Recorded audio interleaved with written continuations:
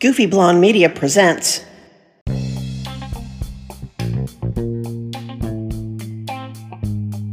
Hey, and welcome to the Torch Report, your source for current events, food, and pop culture, not necessarily in that order. We're glad you're here, and we hope you enjoy the show.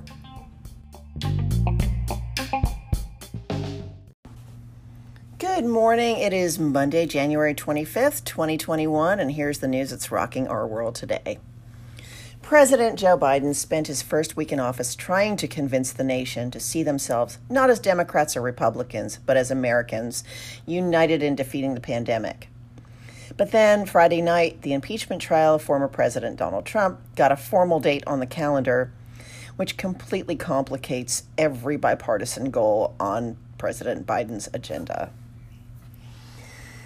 After 4 years that left the country divided, the nation breathed a little bit easier when Donald Trump decamped Wednesday to Mar-a-Lago. Next month's trial will bring him back to center stage, giving him yet another chance to purport that he's a victim in this never-ending witch hunt and handing him a platform to rally his supporters. Stay tuned. In other news, the Tampa Bay Buccaneers are headed to the Super Bowl after defeating the Green Bay Packers 31-26 in the NFC Championship on Sunday. This will be the team's second trip to the big game. The team won its first trip to the Super Bowl in 2003 against the Oakland Raiders. Also making history is quarterback Tom Brady, who at 43 will be the oldest player to play in the Super Bowl. This will also be Brady's 10th trip to the big game. The Super Bowl is scheduled for February 7th at Raymond James Stadium in Tampa. This makes the Buccaneers the first team to play in a Super Bowl in their home stadium. And now, it's time for Vegan Foodie News. In today's Vegan Foodie News, this past September, husband and wife team Michael and Nicole Nicholas made their vision a reality when they opened Aunts A Uncles, a plant-based cafe and lifestyle concept spot in Brooklyn.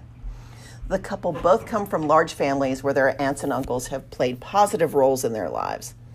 Now that they too have nieces and nephews, Michael and Nicole wanted to create a space for both their own family and the community to enjoy quality food and feel at home every time they walk in.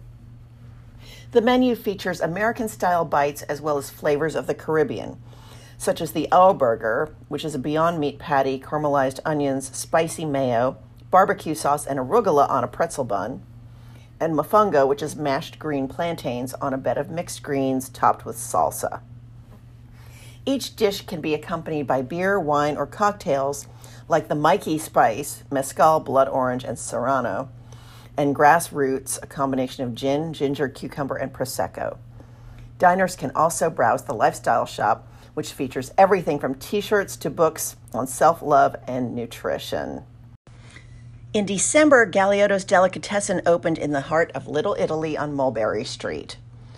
Brought to you by the team behind NYC staple Ha Ha Ha Plantas Mexicana, the deli serves Italian sandwich classics such as the meatball parm, made with impossible meat, and the caprese, roasted tomato, basil, vegan mozzarella, and garlic spread with a plant-based twist.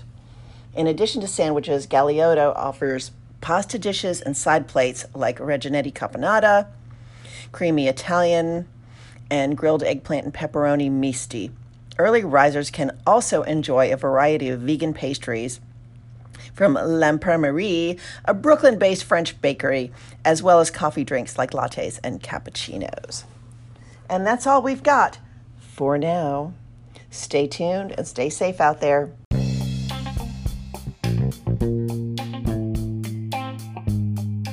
Hi, we hope you enjoyed this podcast. If you did, please subscribe, leave us some stars, leave a review, and we'll talk to you tomorrow. Take care.